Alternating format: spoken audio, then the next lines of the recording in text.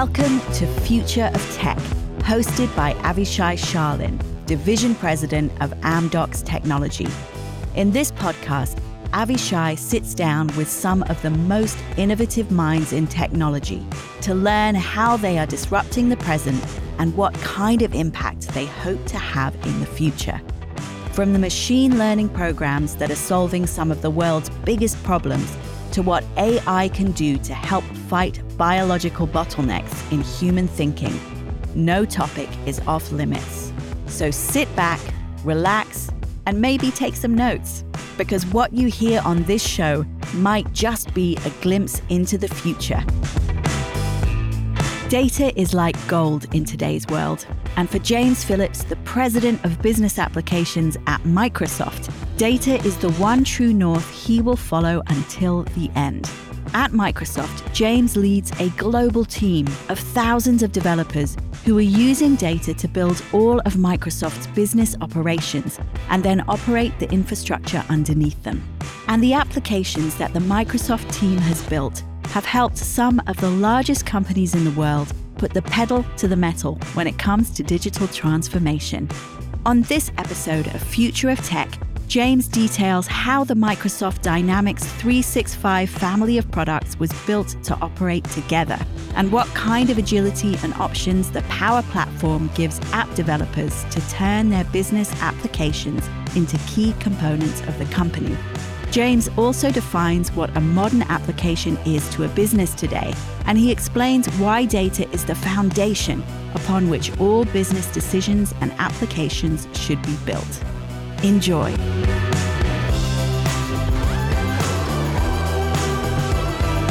Future of Tech is brought to you by Amdocs Tech.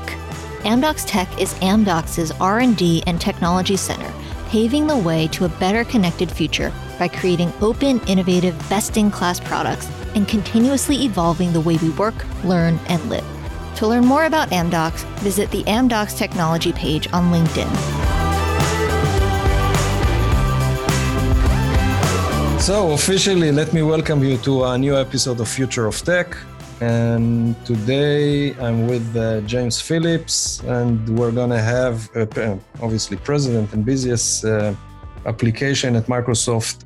And we're going to speak about various topics. But let's start from a place that I always like to start, which is how did it all start for you? Because I've read that you've already initiated your first company at the age of 17. So yeah, I'm one of those very fortunate people. I count myself as very, very fortunate that I kind of discovered computers very, very early in my life and developed a passion for them. You know, if I'm being super transparent, I was not a very athletic child, and there wasn't a whole bunch I was good at, to be honest with you. And you know, I discovered computers, taught myself how to program, and both really enjoyed it and got good at it. And so it was something that, that both brought me a lot of joy and a lot of self-worth, frankly. And so that passion that was sparked very early in my life has become a very long career for me. And I feel very fortunate that, that I was able both to discover it and to make a living doing it. It's been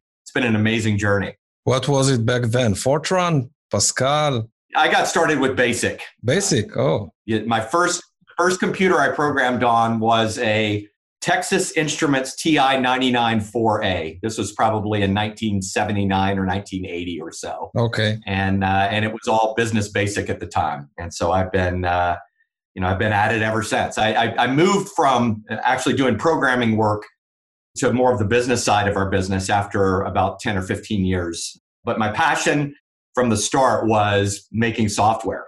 And I've really, really been, again, very blessed and fortunate to be able to make a living on it. Yeah. So you've initiated your first company at the age of 17. How do you do that? So what drove you or? It was accidental, as most things in life, are happenstance in some ways, a set of circumstances that presented themselves. At the time, I was actually working in a computer store, selling computers, Apples at the time. Yeah. And we also had the IBM PC had just come out. And so we had this computer store where we had a bunch of different computers. And there was a guy that was coming into the store And he was using all of our computers to test this software that he was working on. He wanted to be able to test it across a bunch of different machines and make sure that it worked. And I started talking to the guy and told him that, hey, I know how to write software. And we sort of hit it off. And it turns out that this thing that he was working on, became what was Fastback. And we started a company around it. So I kind of joined forces with this gentleman named Roger. And it was just accidental, one of those things in life that presented itself to me, and I grabbed onto it, and it was a heck of a ride. Yeah. So since then, you are working in computer stores looking for partners, or you stopped that? I think at this point in time, that's probably not the most fruitful place, but for a while there, it probably was the place to go find a founder. Yeah. So did you also enjoy working with the early OS2, IBM's OS2? It's interesting. By the time OS2 was sort of around, the short answer is no, I never messed around very much with OS2 at all. Okay. Windows and OS2 in some ways were kind of battling it out in the late 80s, early 90s. And when Windows 3 shipped, that was sort of the groundbreaking moment for Windows when it really started to get mainstream. Yep. And the world kind of very quickly, I think, moved away from OS2 onto Windows right about that inflection point. Maybe it was 1990, let's call it 90 or 91. Yeah. When I think the world really went toward Windows and away from OS2. And I had spent most of my career on the DOS side, Microsoft DOS, and then into Windows. Yep. OS2 was a little bit of an inflection point, but I never got sucked into it, thankfully, because it really didn't go anywhere. And did you work with, probably companies our audience never heard about, with Novell and NetBIOS and those?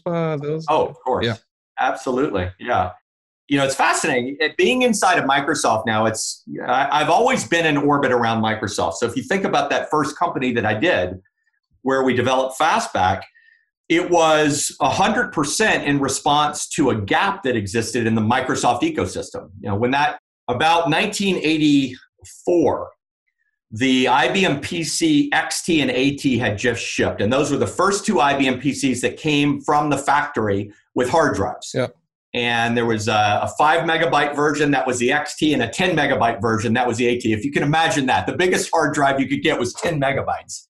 And but the problem was that the operating system, DOS 2.0, that had just shipped around that time to support those releases, it came with a hard disk backup utility, but it was very ineffective. It used BIOS only to do the calls to read and write from the hard drive to the floppy disk, and it took a long time. It literally took hours to back up a 10 megabyte hard drive using the out-of-the-box utility. And we were able to build Fastback leveraging the DMA controller on the motherboard of the IBM to take that down to 8 minutes, literally hours to 8 minutes. And so I was fixing problems that Microsoft had in its ecosystem from the very beginning of my career. So I've been in orbit around Microsoft for a very long time. And I've seen Microsoft deal with, certainly as an insider right now, but even as a sort of an ecosystem participant, I've seen the comings and goings of, the OS2 threat, the NetWare threat, the Java threat, the open source threat, the internet threat. I mean, all of these discontinuities, these technological potential risk factors or opportunities for Microsoft, I've watched the company decade after decade after decade meet these opportunities, these challenges, and overcome them. To me, in some ways, Microsoft has in its DNA this sort of ability to meet these challenges and to survive and thrive through them on behalf of our customers.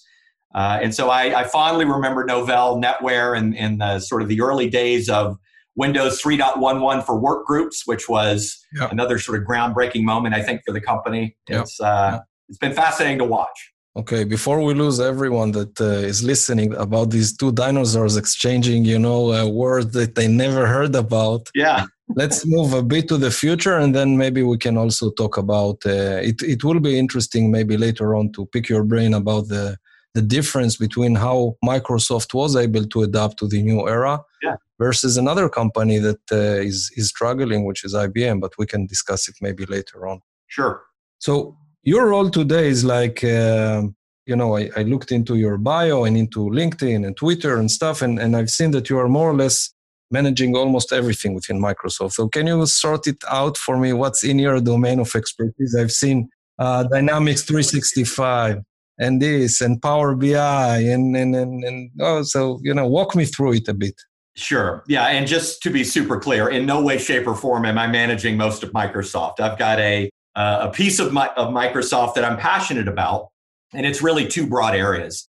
We call it the Business Applications Group. If you think about the Microsoft Cloud, we talk about it as being a layered stack of capabilities. At the core is Azure, and Azure is our planet scale public cloud infrastructure. It's got data at the core, intelligence capabilities, and then an application platform. Sitting on top of that, on top of Azure, is the Power Platform. And it provides for non-professional developers, non-data scientists, the ability to build applications and to orchestrate workflows and analyze data. But it's layered on top of Azure. On top of the Power Platform, Office 365 and Dynamics 365 exist as our application families. On the Office side, it's all about productivity, communication, creation, collaboration. On the dynamic side, it's all about your structured business processes across marketing, sales, service, operations, finance, and talent. So that stack is sort of how we think about the Microsoft Cloud. So my organization owns the Power Platform, the thing sitting in the middle, and Dynamics 365, one of the application families on the top. Great. So let's maybe go deeper a bit. So the Power Platform is what? Is a low-code platform with AI embedded, or is it something more than that? It is that and more. It is. So if you think about the Power Platform, it was designed specifically to allow organizations to create modern applications, to really to chip away at the application backlog that we all have. If you go to any large organization, what you'll find typically is that there are thousands of applications that they wish they had, True. but they've not been able to build for whatever reason. Typically, it's, it requires professional developers historically, which are scarce resources. The development processes for, sort of bespoke, professionally developed applications are intense, it's costly, it's time consuming. And so we all end up with these backlogs. The Power Platform was designed to allow organizations to work their way through those backlogs, to build the applications they always wanted, know they need, but couldn't afford to do because it was too hard and costly. And so what is a modern application? A modern application, we believe, starts from data, because we're moving into a world where data is coming out of everything, and the signal that data provides can allow organizations to then, from a data-driven sort of predictive perspective, go act either through an application that someone uses or to automate a business process workflow. And so this ability to connect to data, understand your data, and then act through an application or automate through a workflow, which of course creates even more data that feeds back into the beginning, is our view of what a modern application is. And so we built the Power Platform to support precisely this. We have hundreds of connectors in a common data framework that allows organizations to assemble the data using the data platform. Azure Synapse and Azure Dataflex or Dataverse sit at the bottom of that stack. And then Power BI allows you to analyze that data. Power Apps allows you to build applications based on that signal. And Power Automate to orchestrate business processes. And again, flowing all that back to the front. So this Power Platform, which is infused with artificial intelligence capabilities. There's something called AI Builder, which is part of the Power Platform that allows you to build models very easily without being a data scientist through examples. Sits on top of Azure, so you never run out of gas. If you're trying to do something in Power Apps that you can't quite express in a low-code, no-code way, you can always use Azure in order to expose an API, for example. And all of these Power Platform applications can be embedded in Microsoft Teams or in Microsoft Dynamics 365, or they can be used standalone. So it's both a low-code platform, but it's also a low-code platform that's connected to extensibility capabilities in Azure and surfacing through the out-of-the-box business processes to the extent that you want to do that in Office and Dynamics. So I have actually two questions. Maybe I'll ask them together because they're kind of complementing each other.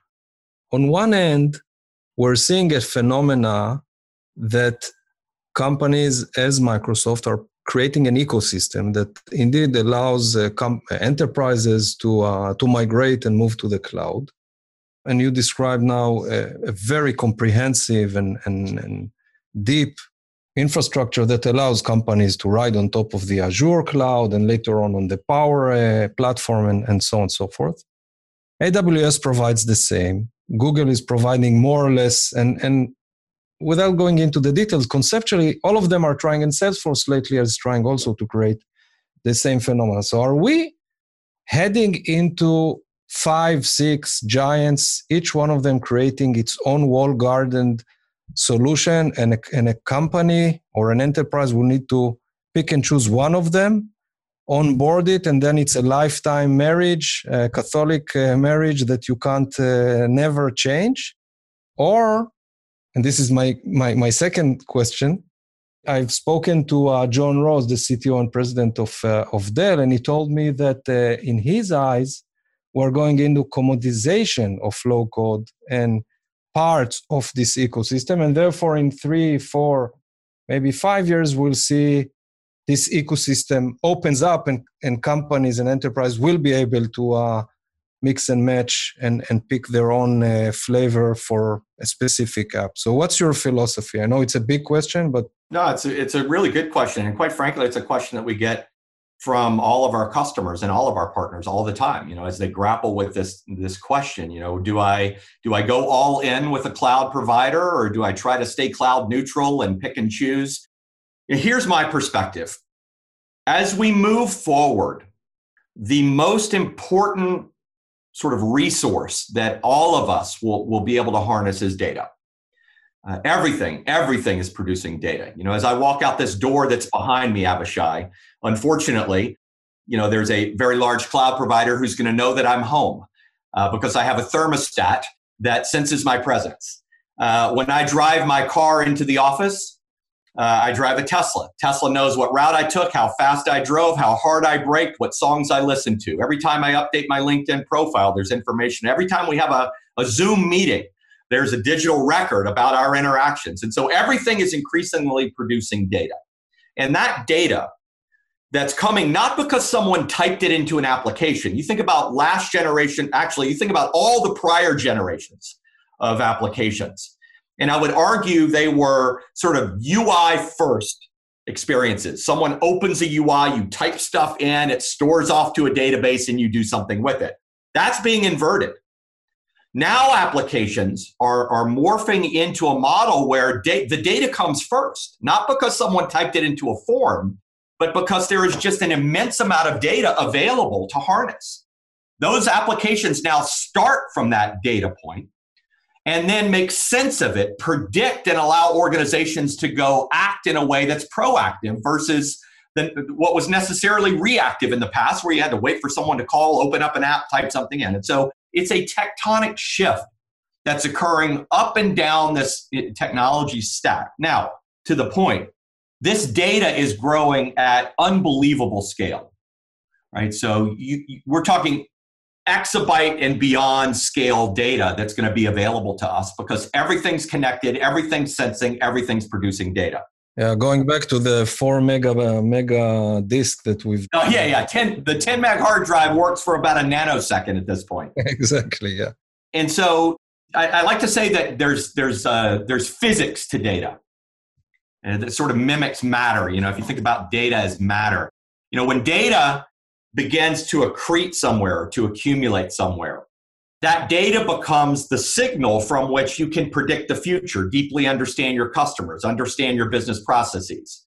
But the more data you have, the more facets, the more points of view that you have for any particular real-world entity, the clearer that signal becomes, the more accurate that prediction becomes. And so data, much like matter, tends to create a gravitational attraction to itself. It wants to pull more data in.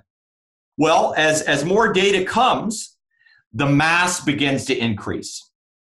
And at some point, the mass is such that moving that data around becomes a real physics problem. You don't pick up an exabyte of data and move it from one place to another, even at the speed of light, in any meaningful time frame. And so where you allow your data to begin to accumulate, knowing that it will have attractive force, knowing that it will build mass and inertia, knowing that the data is the value that ultimately will drive your business, you better be very thoughtful about where you allow that data to accrete. And I would argue that you want that, sort of the mental model is, I want my data in a place where I know I can get the most value from it, where the platform around that data, where the applications around that data, where the ecosystem around that data are such that I have maximum opportunity to make value from it at minimum cost and maximum agility. And that's our philosophy. We believe that this accumulation of data, the creation of value from this data, and then the sort of the unleashing of that value in the form of applications and processes is what it's all about. And we think that we have a unique platform that is far more comprehensive than anyone else in the ecosystem today. And more importantly, perhaps, it's more connected and unified. It's one thing for us to have built Azure and the Power Platform and our application families and to organically have constructed this such that it's a consistent security governance model so that identity is consistent, so that all the layers know about all the other layers. You don't get that when you go off and buy a bunch of random companies, buying MuleSoft and Tableau and Slack and the 60 other companies that you hope somehow or another come together in some kind of fragmented way to create a platform. I think I believe the industry is recognizing that as a massive risk factor for anyone that hopes to actually accumulate data. And picking on my favorite competitor, and by the way, not on top of a planet scale cloud. And so if you want to, I would argue that the sort of the Oracle database infrastructure sitting at the bottom of that cloud is about as relevant as the 10 megabyte hard drive is in the world that we're heading into. If you can't sit in a planet scale post exabyte sort of configuration from a data and a data processing perspective, you're not set up for the future. And so I'm heartened by what I'm seeing happen in the market. I'm seeing organizations now try to accumulate these assets, try to have something that sort of adheres to that vision. But I have a high degree of confidence that we're in a pretty special place at Microsoft, and we've worked hard to get there. But do you see it as a decision, as I've earlier alluded to, of deciding on an ecosystem? Or let's assume I took the Microsoft approach. Is it now an ecosystem of Microsoft, or can I add my own flavor? Can I adjust it? Can I onboard third parties which I like? Can they enjoy the same richness of data wealth? And Absolutely. So walk us through this in greater detail. Yeah. So let me say that everything in life is a trade-off, right? And you're trading off every time you make a decision. If you look at what we have created, and I would argue, Avishai, that if you look, sort of historical perspective at the industry, I'm going to argue that as an industry, life is cyclical. Just about everything in life has a cycle. And in our industry, there's been this meta cycle of unified platforms and then a technological disruption where best of breed starts to get some energy, and then a desire to move back toward a unified platform, because the cost of integration, the cost of piecing things together, the cost of having a holistic system that works when you've got multiple vendors and multiple partners and multiple suppliers is a cost, and it's a trade-off cost.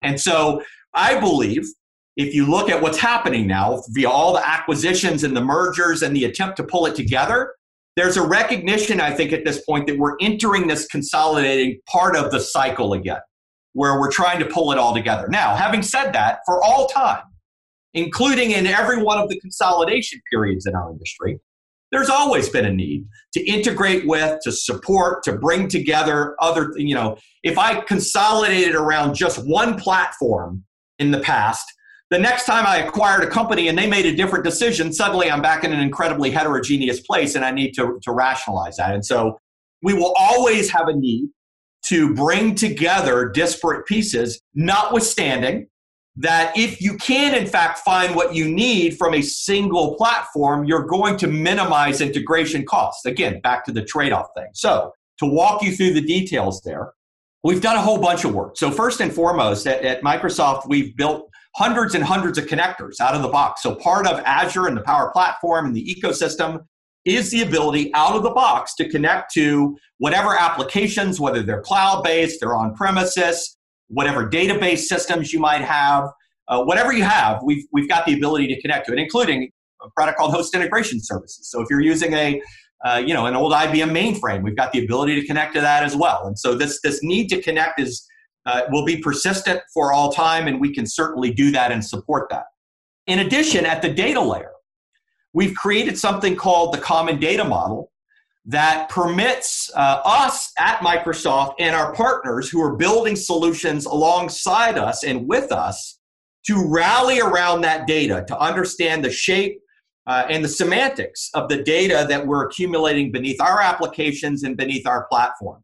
And so if you go to AppSource, which is our third-party ecosystem, appsource.com, where all of our partners sort of provide their solutions, they work out of the box because they've been built both leveraging the connectivity capabilities and to understand the data at the core. And we think that's important. So life is a cycle, life's a series of trade-offs, and we allow our customers to make those trade-offs and to help them through those decisions. Got you. Do you see the adoption of the Microsoft overall concepts, Power Platform, cloud, the same across different industries? Do you see it being adopted the same way, let's say in healthcare, banking, telco, I don't know, and other domains? The answer is yes, actually. So it's fascinating. We now have over 500,000 customers, 500,000 organizations using the Power Platform today to build applications. And it spans industries, it spans geographies, it spans company size. It really has, in many ways, we go back to sort of the dinosaur talk. You go back in time, and we've always had these platforms over the years. I did a lot of programming in DBase 2 and DBase 3 and 4 back in the day, and Fox Pro, and Visual Basic was a big platform for a long time. And the world is hungry for this platform that gives those same kinds of low-code, high-productivity application experiences in the cloud. And that's what the Power Platform represents. And much like the old sort of systems that we grew up with, the Power Platform has really captured the imagination of just a huge population of users who aren't quite professional developers, but they sure understand their business. And they sure understand the business processes that they wish they could automate and build apps around. And those are the ones that are being activated now in a way that I think speaks to folks across industry, across geography, across company size. Let me pause for a second and ask you something which is kind of outside of the technical discussion and more into your managerial skills. You are managing a Power Platform, which requires a set of understanding and directions, and then a business application, which requires something completely different, and then maybe an AI capabilities, which again is something different. How do you manage the different quote-unquote capabilities and skill sets that you need to master in order to build something which makes cohesiveness beside the PowerPoint, but rather as a technology as a whole? So, well, the first answer is that I've got the best team in the world. I've got a leadership team that works for me that are the experts on the planet in low-code, high-productivity application development, in business applications, in artificial intelligence. I mean, I am very, very fortunate to have at Microsoft, I believe, the world's very best technical talent, period, bar none.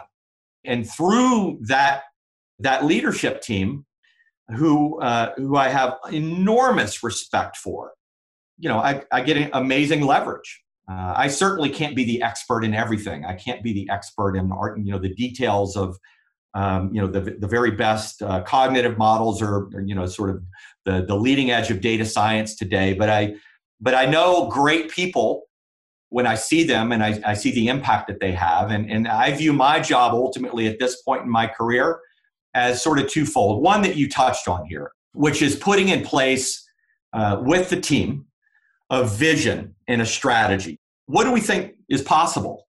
How do we best serve our customers? What does the future look like? How can we take what we have and envision a future where we're serving our customers and our partners and our community in a way that only we can, that adds value to them. And so crafting that vision, which then needs to be converted into a strategy and an execution plan to make that vision sort of render in reality, is part one.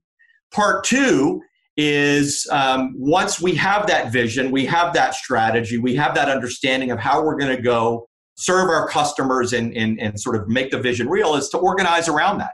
How do you build the right team? How do you structure correctly? How do you put the right people in the right roles with the right charters and the right clarity to understand how they and their teams will fit into this bigger picture? And I think that, that mentality, vision, strategy, execution, vision, married with organizational design and the development of the right people and the right talent to carry that out, and then the culture, most importantly, to support an organization that pulls on the same end of the rope, where it values learning, where it's all about the customer, laying that cultural foundation. Those three legs of the stool, I think, are really ultimately my job. And I would argue any leader's job. I don't care if I've got 200 people working for me, 2,000 or 20,000. The reality is I can only have about 10 to 15 or so people directly reporting to me at any point in time, and hope to be a good leader for them and to spend an appropriate amount of time. And so I've always, regardless of the level that's beneath them, the volume of resources beneath that next line of leadership, it's still the same problem. What's the vision? How do you break it down into chunks and ensure that people understand their part? And I think if you can get that down, you can scale in some ways infinitely. Yeah. Now, I would also add that I do feel in some ways like in this business, in the technology business, a passion for the actual technology that sits beneath all of this, because ultimately we have to take that technology and turn it into products, turn it into services, does require a degree of the ability to understand sort of what's going on under the covers at some level. Yeah. And I feel fortunate that I grew up as a technologist. I grew up as a programmer. I grew up as an engineer. And at the point of my career, where I was getting started, things were very low level. That most of my initial development work was at the chip level. It was an assembly language. It was leveraging the core of the machine. And I've worked my way up from a technology perspective from there. And so I've got a good sort of intuitive, internalized sense of what's going on from a technology perspective. And I think that serves me as well, but I could never scale to be the expert. It's all about the team. Yeah. And about assembly, we can exchange many jokes about programming in assembly, but at a later... Yeah. What's your thoughts about RPA, robotic process automation? It's interesting and important technology that it's been around a long time. So it's not a new area. I think what's changing is, part of what RPA requires is the ability to leverage things like computer vision models. So let's step back just quickly and I'll frame how I think about automation all up. So in a perfect world, systems expose themselves via APIs and programmatically to permit automation. If I install a modern application or a modern database system, there are programmatic ways to go interact with those systems and to get value out of those systems. And so ultimately, I think the world moves into a place where programmatic access is ubiquitous, more or less, and that's the fabric around which we automate. The reality is, though, that, back to the point that, we live in a heterogeneous world where people are still, in fact, using system, 36 or AS400s or VAXs and all of the, that's come in between, where that programmatic access, in fact, did not exist or wasn't easy. And all you have is a UI. All you have is the system that some user sits in front of and types into. Robotic process automation is ultimately about taking that class of system that was difficult to interact with programmatically and making it such that you can interact with it programmatically. That's what RPA is all about. And it's done through a variety of techniques. But the leading edge is through computer vision models, where you can actually train a model to understand what's happening on the screen by looking at it, by understanding the pixels. and then to act as a result of that understanding. It's for all practical purposes, taking systems that don't have programmatic interfaces and making them automatable by leveraging the advances that we've had in computer vision models and machine learning to automate those systems via their UI. And so we believe at Microsoft, and we have a product, in fact, in my organization called Power Automate, that is the combination of these two worlds, where we take our hundreds of connectors that we have as part of our platform, and we marry that with our UI automation capabilities to create a comprehensive automation platform that connects both worlds. And so we think it's an incredibly important area. We've done a lot of work in that area, both organically and we've done some acquisitions. And it's an area of growth for our customers and where we're investing heavily at this point. Interesting. What technology are you most excited about if you're looking ahead in the coming years? So I've been in love with and excited about mixed reality and HoloLens for years now. I think it's one of the most exciting things that we're doing at the company.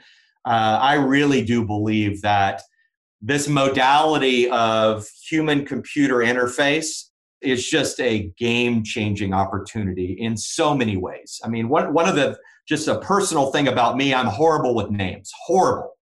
And it creates a bit of an anxiety for me, frankly. You know, I'll forget a name and I don't like it. If I had a HoloLens on that was capable of recognizing faces and just like putting a little name right above the face when I'm telling, that would relieve so much anxiety from me just as a human being relationally. It would be a game changer in my life. And that's just one little example of the ability of this class of technology to mix reality. I had a phone call with one of our customers about a year ago that really sort of cemented for me the opportunity here. So this customer, it's an aerospace company. They build airplanes. And here's their vision for how they want HoloLens to evolve and how they want, our business applications to evolve. And so this organization wants to have all of their workers, set up with a HoloLens device while they're working. So you're working on an aircraft wing. The HoloLens, which is not just an output device, it doesn't just put holograms in the real world, it's also laden with sensors. It can see what's in front of you. It's got depth sensing cameras. It's got the ability to take in the world, bring that up to the cloud, join it with other sources of data, draw conclusions, make predictions, and then bring that back down and put that in front of you. That is just incredibly powerful. I go to pick up a piece of equipment to put into that wing, and it's watching me do it and ensuring that I'm getting the process right and helps me guide me to the right way to assemble that piece. I mean, it's truly astounding how much a difference this ability to take in the world, process the world, join the world with other sources of data, and then bring that back down and mark that up, if you will, for a human being, game changer. That I'm super excited about. It's an area where we're investing heavily in the business applications domain. Yeah. My last question goes into, okay, I'm a CIO or a CEO. I've listened to this podcast. Everything is very interesting. And I'm asking myself, because I am entering into a journey of modernizing my applications, moving to the cloud, injecting AI in some shape and form. What should be the questions that I need to ask my vendors before I take a decision which ecosystem or which platform should I embrace? I think at the very core, there are two questions. We've talked a lot about data. We've talked about the importance of data. We've talked about the volume, velocity, and the variety of data as it explodes in the world in front of us. I think deeply understanding the data capabilities, the data collection, data storage, data processing, data analysis. I don't care if you're talking about an application decision or a platform decision or a business intelligence decision. At the end of the day, they're all data decisions in the world that we're moving into. And so getting very comfortable that the partner that you're having that conversation with has your data estate best interests in mind and the capabilities to provide for the most value creation for your data is one. I think the second really is all about trust. It's about trust and privacy and sort of way beyond just regulatory compliance, although that's a big deal too. What is this partner that you're about to do business with going to do with your data? What are their interests? What are they trying to accomplish? Where are they going to go try and monetize the signal that ultimately should belong to you? I think that whole deeply understanding the sort of both the ethical considerations and the business considerations, because they're inextricably linked in the world that we're operating in now, I think is the other thing that organizations are going to need to get really comfortable with. We believe very strongly that our customers own their data, and that what they want to do with that data or what's done with that data is their decision. We're not here to mine our customers' data and to go create value from that. We're here to help our customers operate their businesses effectively. And that's sort of our point of view. But we believe, and based on customer conversations, that it is an increasingly important concern in an area where our customers are asking a lot of tough questions. And so I'd put the spotlight there as well. Perfect. Now, though I don't have my VR glasses on, I still remember that I'm speaking to James Phillips. It was a great pleasure to have you. Thank you, Avishai. I enjoyed our talk.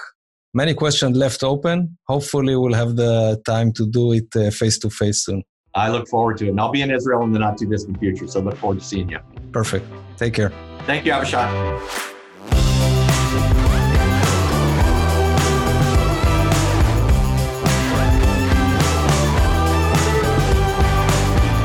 Thanks for listening to Future of Tech. If you like what you heard and want more, make sure to subscribe on Apple Podcasts or your favorite podcast app. And if you have any comments or questions, feel free to write to our host, Avishai Sharlin, directly on LinkedIn.